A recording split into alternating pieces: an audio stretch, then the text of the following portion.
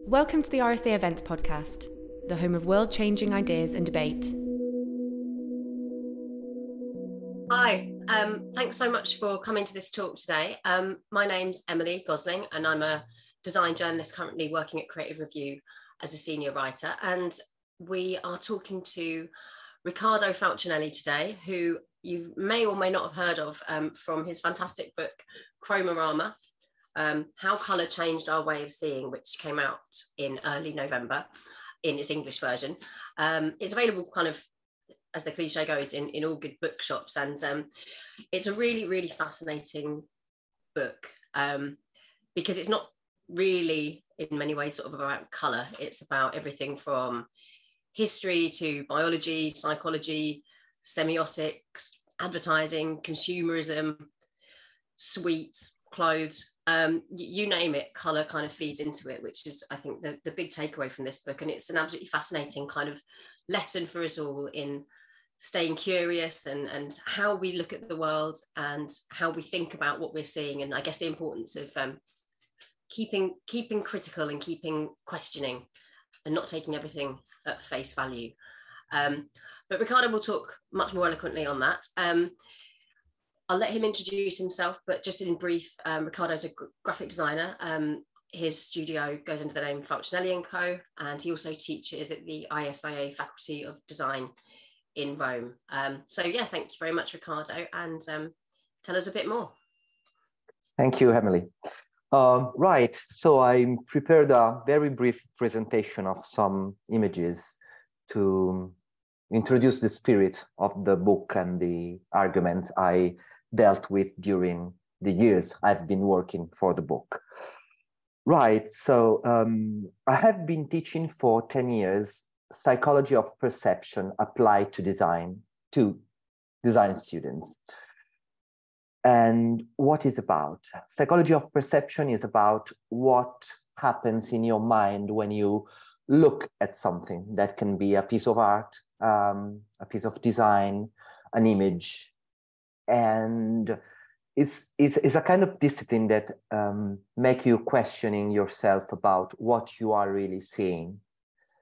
And after a while, I found myself using a lot of example and case study about color, and many more during the years. So at a certain point, I said to myself, well, this can become a book about all these things.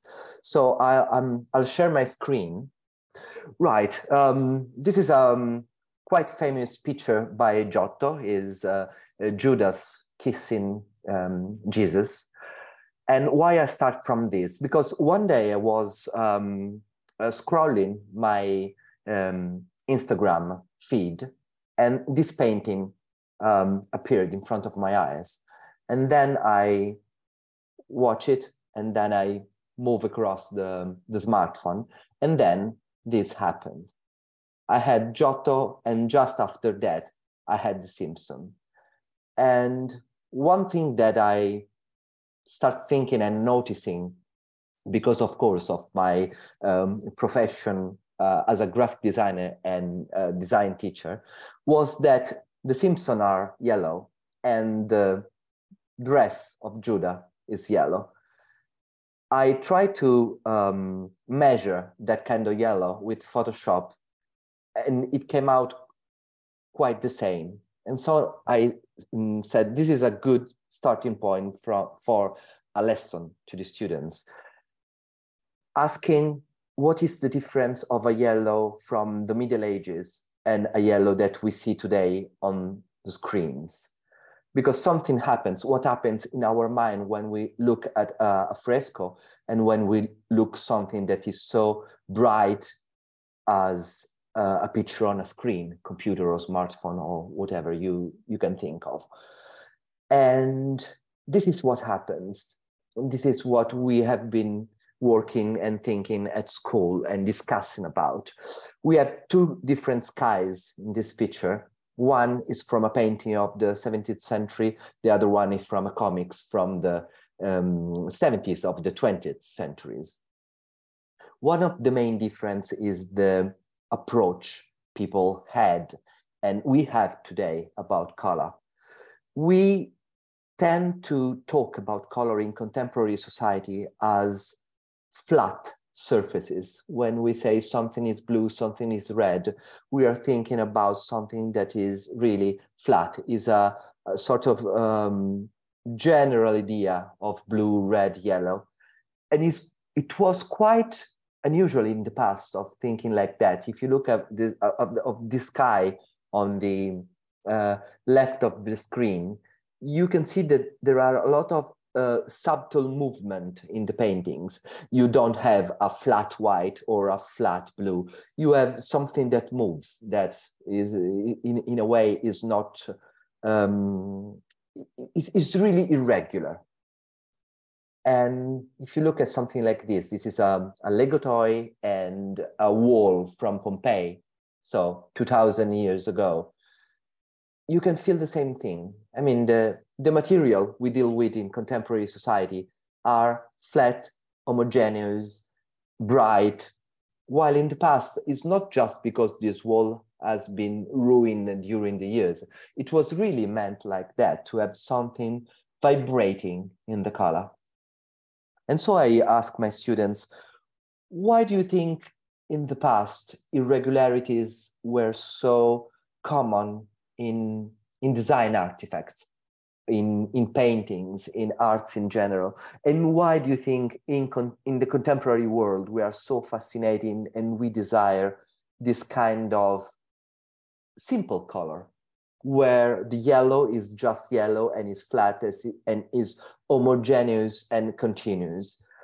And so we started studying what were the colors used by the artists before industrialization. Here you have some of them, and they had pigments found around the world. They had stones, they had plants, they had small animals, and this is a map of where this color came from. For example, if you look at the blues, we have two kinds of blues, a dark one and a bright one. You can see that that kind of stones used to make blue pigments came only from certain part of the world, while this is something really strange for us, for people who have been born and lived in an industrialized world, because I just go on the internet or in a fine art shop and ask for some blue, but I don't know where does that color come from. In the past was very clear that every single country, every single material produced certain kind of hues and pigments and dyes. And this is what is one of the consequences. You have two stained glass. On the left, you have one from Germany, the south of Germany.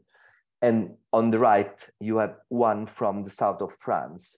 The reason why the German one has a lot of yellow and the French one has a lot of red and blue is in fact because of the pigments that were available at that period of time in that precise region of the world. That this is something completely strange from our way of thinking of the world and of color today.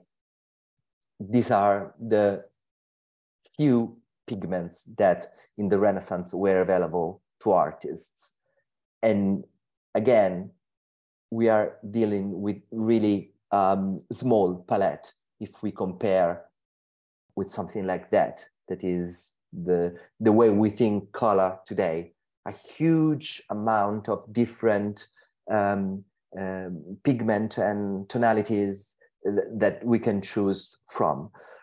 I'll show you these two examples. This is a painting by Tintoretto, and I discovered while I was researching for the book that the browns you see in these paintings were made with a particular kind of pigment that was made from the dust from mummies. They brought mummies from Egypt, and they used that kind of very, very old material made from, well, dead bodies, of course, to make this brown kind of pigment. But the fascinating thing is that Tintoretto and the painters of those days believed that putting that kind of dead body dust put something magical inside the painting. It was a sort of ritual that gave, yes, something powerful at the painting beyond what we were looking. Or if you look at this one, this is a cross from the Middle Age, and the head of Christ is something that they found from the ancient Rome, and is the face from a small statuette of a woman made of lapis lazuli. I find this object absolutely fascinating because you have two different kinds of material, the gold of the body and the stone of the head, but also the head is the head of a woman. So you have a mixture of gender, color, materials. This really sounds strange for our way of thinking, but it was quite common in the past. I mean, like the mummy dust I just said, color was something precious, something beyond what you look at. So what happens today? This is what happens today. We really deal with color more as a perception than as a precious material. And this changes completely the way we value color, because we talk mainly of hue, saturation, tonality, brightness. All these adjectives really tell something about what appears to our eyes, not what is inside color.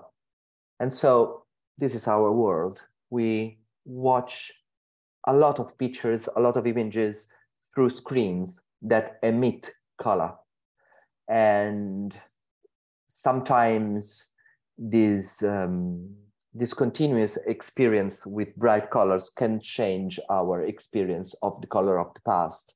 For example, my students are always or often disappointed when they go to the galleries, because when they look at this, they say, well, we were expecting something more bright.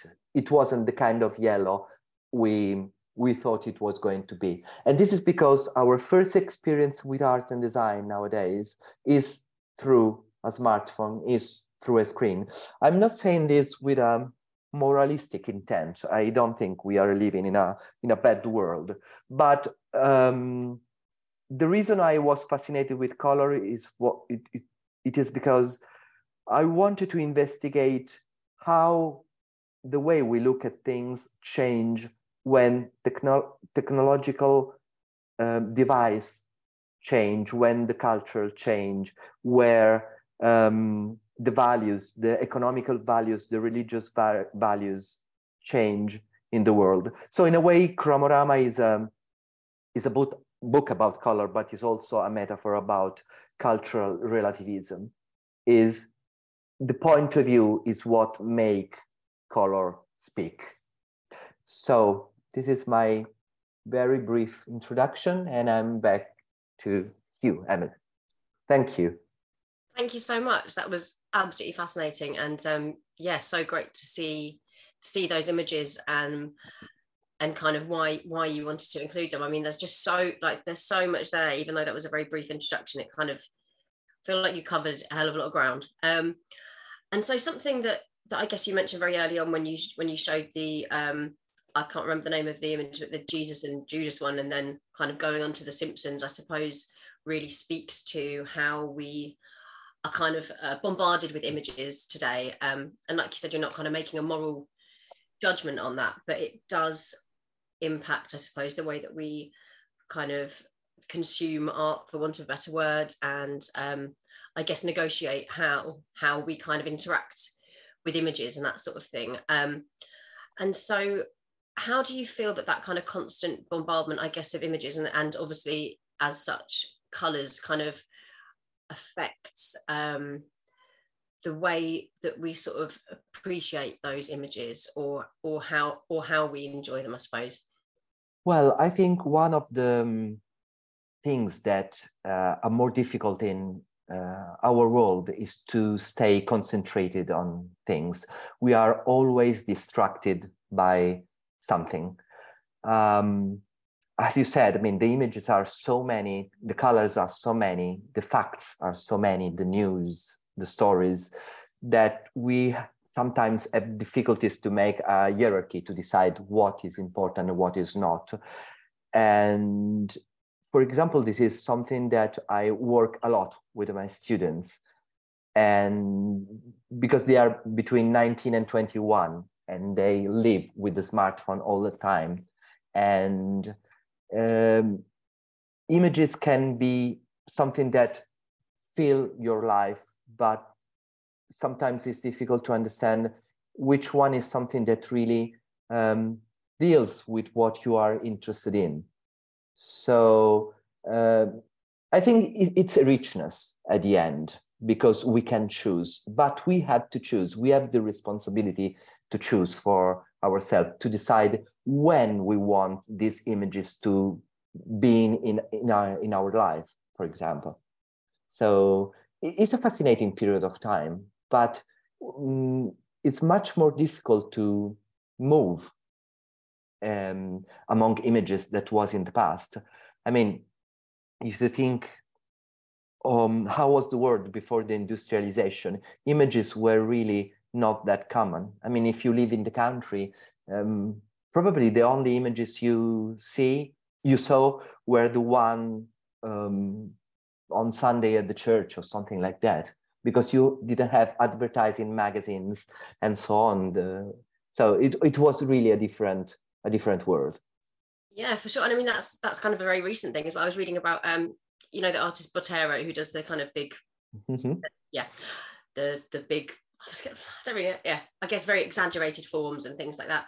And, this is kind of 20th century stuff. And he was saying that the only art that he ever grew up surrounded by was the stuff in churches. That was kind of all that he'd seen. Yeah. And went traveling around Europe to kind of educate himself in all the old masters and that sort of thing. So that's a very, very recent thing. And I guess it's all very easy for us kind of in this quite nice Western bubble to assume that level of engagement with images.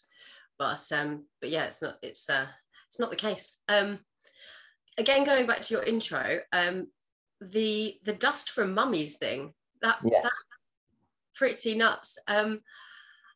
Yeah, I wanted to ask you a bit more about that, because it's fascinating on a number of levels.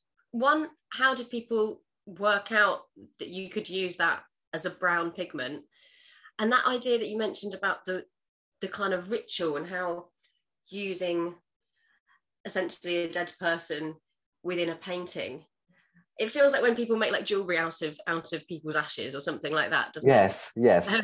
I wondered if there's any more kind of like particularly odd or macabre stories around colour that really hit you in the making of the book, and yeah, if you know any more about the mummy stuff, then I'm all ears. Yes, this is a funny story. Well, you have to consider that in the past, I mean, till the 18th century, painting was really felt as a craft, but also as something that had magical and esoteric virtues. For example, painters decided to start a painting in certain days of the year because the astrology said that was the right moment to start. And so the link between the time of the year, the planets, the astrological sign, the stones connected with the sign were all linked together in a very, I would say, rich and articulated world. Very fascinating, absolutely fascinating. So the strongest difference between that kind of world and today is, as I was trying to say before, is the fact that now when we look at something like design or art or color, we really are judging what appears to our eyes. While in the past, they also appreciated what was within the material, even if that kind of virtue was not visible to the eyes. For example, if you look at the painting by Tintoretto and you don't know that there is mummy dust in impasto, you cannot feel that kind of magical feelings. just to give you different example of this, well, Mamidas was absolutely expensive, very, very expensive. It was one of the most expensive pigment just after gold and lapis lazuli. Expensive means 100 times a simple color. For example, if you use black is £1. If you use Mamidas is £100 for the same amount of pigment. This is really, really difficult for us to understand. I mean, I was born in the 70s, and the first time I went to buy some paint was about, well, 8 or 9, something like that. No, maybe, well, probably I was 10. And in the fine art shop, old pigments for, well, children cost the same. I mean, if I wanted to buy a blue pigment or a red one, I mean, all the tubes were absolutely the same price. It wasn't the case in the Renaissance. I mean, blue was 100 times more expensive than black, and people knew that. I mean, people, when they watched paintings and they saw the Madonna with the blue veil, they could understand that that part of the painting was more expensive than another one. We have completely lost this kind of economic evaluation of images. One of the examples I always do, I mean, if you go in a shop and you want to buy a shirt, and they have the same shirt in red, blue, green, yellow, whatever you want, you pay just the design and the price is always the same, although the color changes. In the past, a blue shirt was incredibly more expensive than a white one. So I find fun, in a way, studying the past, because you see a completely different eye, different gaze on things.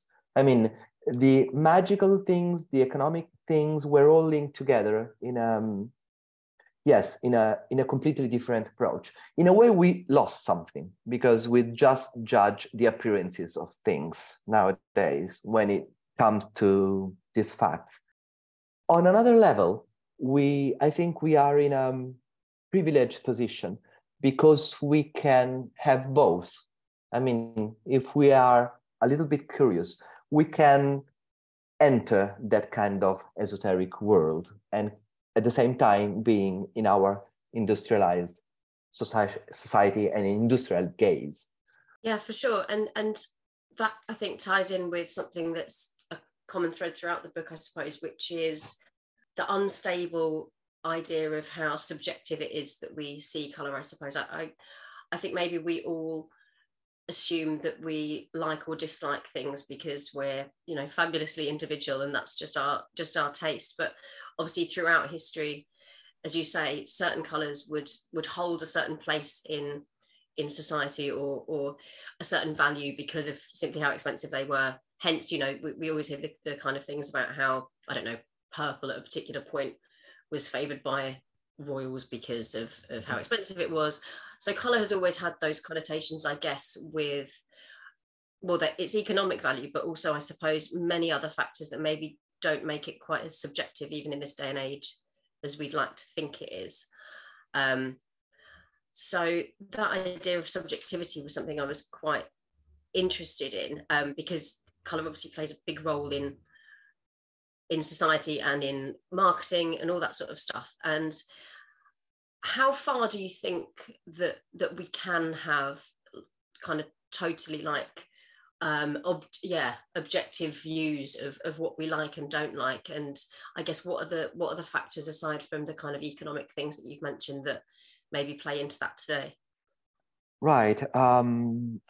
Well, one of the reason I wanted to write this book is because since I was a child, I like rainy days. I like rainy days a lot. I like when everything is gray and dull and a little bit dark. And it was something that made me think a lot, because in our society, we tend to think that sunny days and bright colors and bright days are better than rainy days and dull colors and grays. I mean, yellow is much more happy than gray. And I always said to myself, well, yes, maybe, yes, it is like that for many people, but it's not for me. And talking to people, I discovered that everyone, each of us has different feelings toward color. There is not a common ground. The common ground is in stereotypes, in fiction, in stories. I mean, we do understand when we watch a movie that a dark feeling is more linked to thriller or dark stories or mysteries and these kind of things. We do understand in movies that when it's rainy, there is dull feelings about characters and so on. But said that, we have a subjective emotion linked to colors. This is why I don't believe in general theories of color like chromotherapy and these kind of things, because they tend to give a universal meaning to certain hues that are the same for all the people. So one of the fascinating things to study colors is that you have to keep in mind these different things all at the same time. You have some universal values, national values, historical values that change, but can change at different speed. And then you have the history of the singular person who can have completely different feelings about color that not necessarily are the same of the period of the society they are living in. For example, we know that in the Western world, dark hues are believed to be elegant, blue, navy, black, and so on. But if you go to India, it's quite the opposite. I mean, magenta is absolutely elegant even for men. And this is quite the opposite of what we know. As I was saying before, color is really something that makes you confront with cultural relativism. That doesn't mean that any meaning is fine, or it's just mean that color in itself doesn't mean something per se or above culture. You have to find the right, you have to stay within a culture to understand what that color want to mean to people. This is also the reason why probably the weakest way of studying color is through symbolism, because symbolism really changes a lot. So it's not something that stays forever. I mean, we believe, red is linked to love and passion, but it wasn't the case always. I don't know if I lost a bit myself while I was talking. I don't know if I answered your question. No, that was great. Absolutely. No, you absolutely did. Yeah, I think red's always the obvious one that's used when people talk about, I guess, the semiotics of colour and how that changes across different parts of the world. Because as you say, we associate it with, well, I guess danger and passion. Mm-hmm. But then, in other parts of the world, kind of like in the East, and it has very different meanings. And it kind of made that sort of thing made me think, I guess, about also the way that things like superstition play into colour. I don't know how well these phrases translate in Italian, but in England, people say things like red and green should never be seen. And apparently that's something to do with poisonous plants, or like red sky at night, shepherd's delight, and all those sort of things. Yeah. So we have similar proverbs, not the same, but we have similar ones, yes. Yeah. Which I feel like maybe kind of relates to that really nice little nugget of information about how painters would paint on certain days according to astrology and stones and that sort of thing. It's really lovely to hear that, because I feel like that kind of stuff is very maybe maligned as kind of hippie woo-woo, but I'm gonna be telling everyone about how it's got like real historical precedent. But going back to, I guess, that idea of subjectivity, and it was interesting to hear what you said about not really buying into things like chromotherapy and that sort of thing. And when you say that, do you mean things like how people might go into like a children's ward in a hospital and be like, this will cheer them up, let's paint all the walls yellow? Is that the sort Yes, something like that. I mean,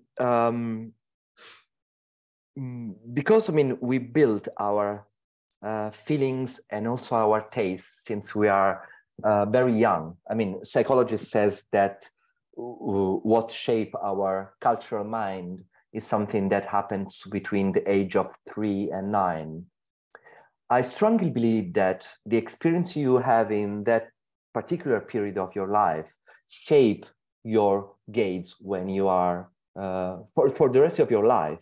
So, for example, when I was talking about the rainy days, is to say how strong is my feeling with some kind of grays or beige and this kind of colors. But I also have a great passion for red. And so there is connection between our mind or our soul. It depends on how you want to feel it and talk about it, and certain kind of cues. But I don't think this is universal. This is the strong thing to understand. I mean, it's really important to understand that it's something very subjective. So I'm quite sure that you can paint a room in yellow or in red, and that can change your mood, your feelings, and even your health. I'm quite sure of that. But it's not something that you can prove scientifically and says yellow will heal every human being, because it's really something that deals with yourself, with your way of deciding how the space you are living in should be painted over or made of. I'm quite skeptical of any kind of universalistic approach to this subject. I think it's also quite dangerous because tends to judge all the people the same way. I don't know if this is the probably judge is not the word, to categorize people all the same way. I mean, every human being is happy with yellow. No, it's not like that. Yeah. It's interesting to think about that because that's probably breaking a few kind of marketers and branding people's hearts, isn't it? Because I'm thinking about the sway that branding has, and there's no doubt that like good branding and good advertising kind of makes us buy certain things or potentially behave in certain ways. But thinking about stuff like public health messaging, and namely when, however long ago it was, I don't know, 5-10 years ago, when they made the cigarette packaging, when you weren't allowed to have branding on cigarette packaging. And I remember one of the biggest, because I remember writing about that story, and one of the biggest kind of design elements was that they deliberately chosen this green that was meant to be like the most abhorrent and off-putting green color that you could find. And just kind of, it's not a nice color in my opinion, but it was just really fascinating to kind of have that assumption about how people view color used in a public health way. I don't know.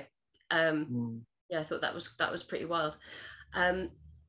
Moving on to something that you just touched on very briefly about cinema and this kind of symbolism of different colors in cinema. And as an Italian, I wanted to talk to you about Dario Argento. And do you like him? Yes, I do. Yeah, like all of that Giallo stuff, I think, is really fascinating, and it kind of ties in with that idea of using color as a tool to convey a message, and also how color is also kind of a product of just what you have to hand, and kind of, because with Argento, correct me if I'm wrong, my understanding is that he was kind of using like the very last of a particular film stock. I think it was maybe a Kodak film, and that's why he got those amazing colors. So I just wanted to talk to you a little bit more maybe about color in cinema. And I know that you mentioned kind of it's Vertigo in the book that you talk about quite a lot, but maybe talk to me about any particularly fascinating examples of how directors have used color and how it kind of speaks to cinema audiences. Well, talking about Dario Argento, I remember he once said that when he made Suspiria at the end of the 70s, is the thing you were saying, they used, it was one of the last movies to be printed by Technicolor. And Technicolor was a way of printing the film, not just developing like the other kind of color stocks. And he wanted to use that technology that was quite old-fashioned in a way, because it was really Hollywood of the 30s and the 40s, because he wanted to give the same feeling of Disney's Snow White, that kind of animated gothic contrast between blacks and red and blues and violets. And I think that you can feel that when you watch Suspiria. It's really has something abstract like animation, and the kind of color movies I prefer are the one that work that way. I mean, that use color in yes, abstract, symbolic, painterly way. It's not just that the film is in color because you are filming the world and the world is full of color.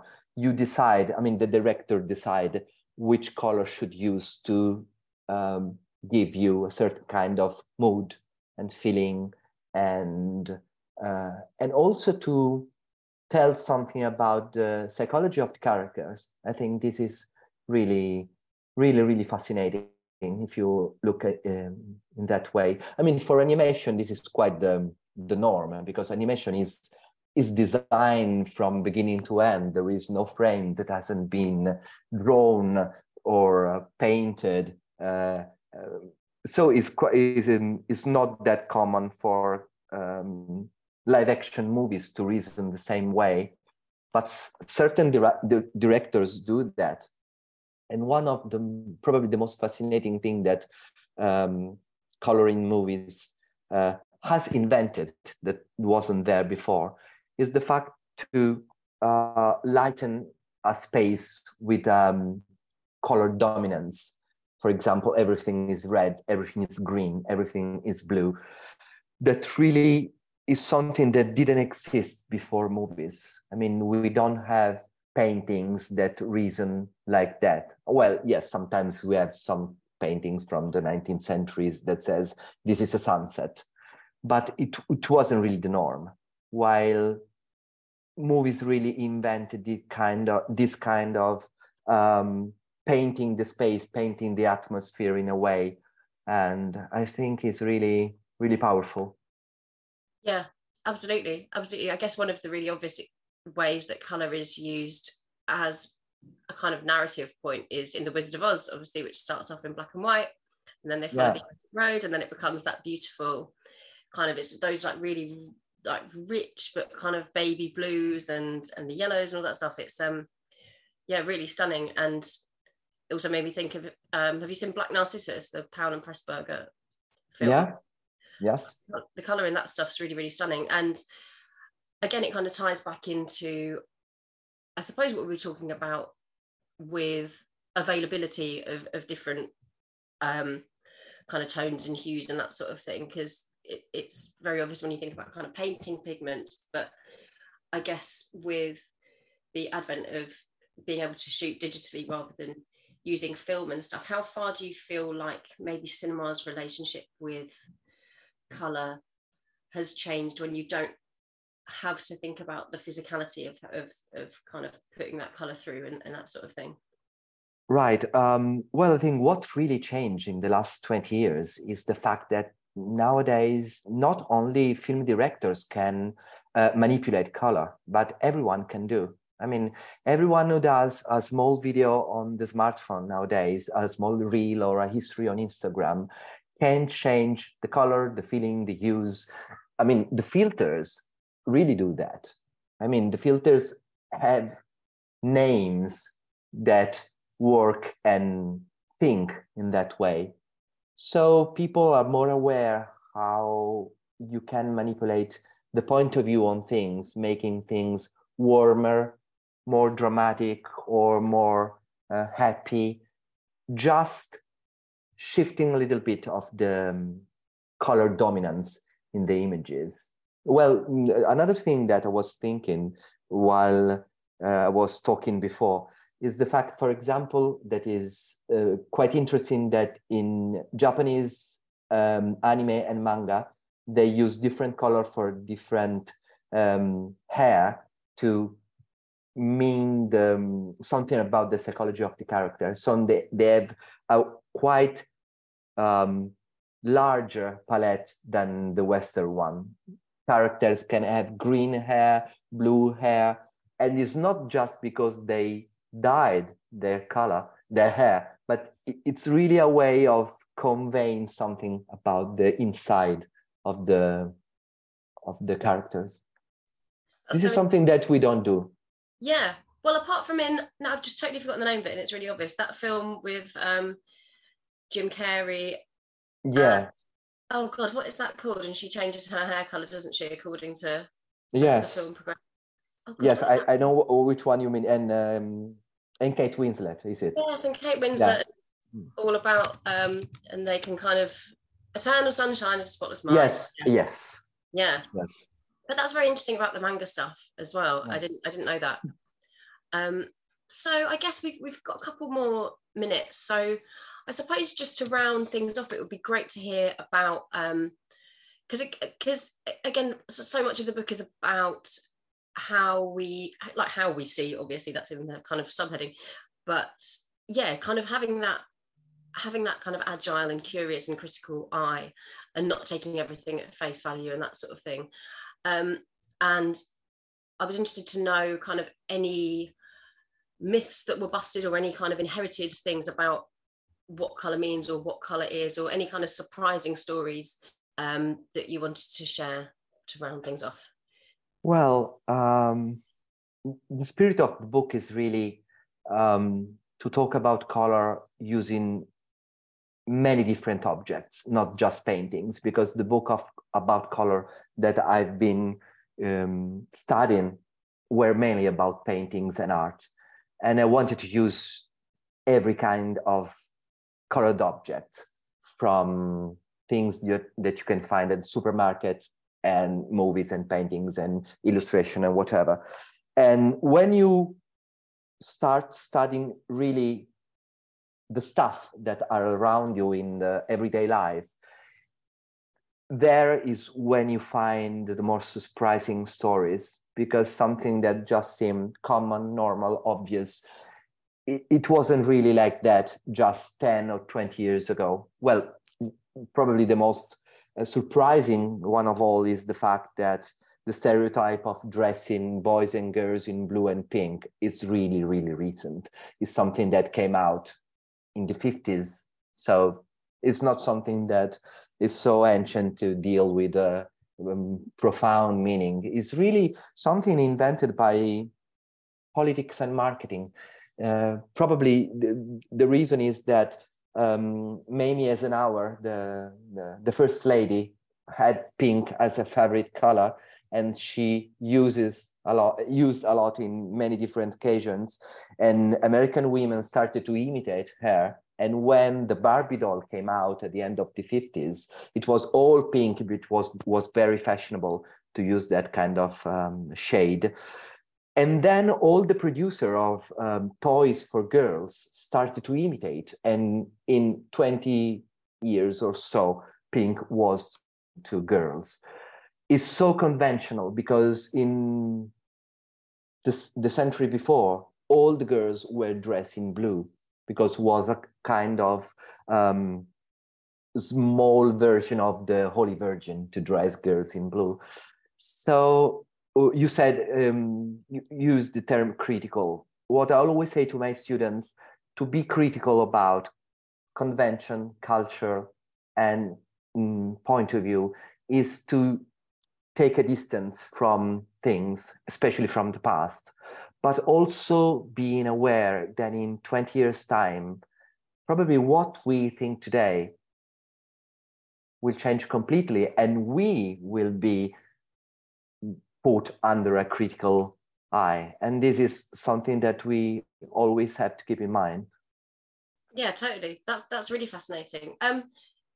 Just a quick one on what you were just saying about the kind of boys and girls colours. Is that quite a recent thing then, I guess, for colours to be gendered in that sense? You mentioned before the girls being dressed in blue like the Virgin Mary, which is obviously very sort of problematic in itself. But yeah, so is gendering colour a fairly recent thing? Yes, it's something that came out in the 20th century with, well, I would say with the marketing needs. Because if you look at different period of time, Italian Renaissance or France in the 18th century, every color was possible for every person. I mean, at Versailles, men wore pink, light shade of violets. I mean, all kind of colors that we can consider girly in our culture, but it's really a marketing invention. There is nothing linked to gender and color. There is nothing in our biologists that says that blue is for men. Absolutely not. There is no proof of that.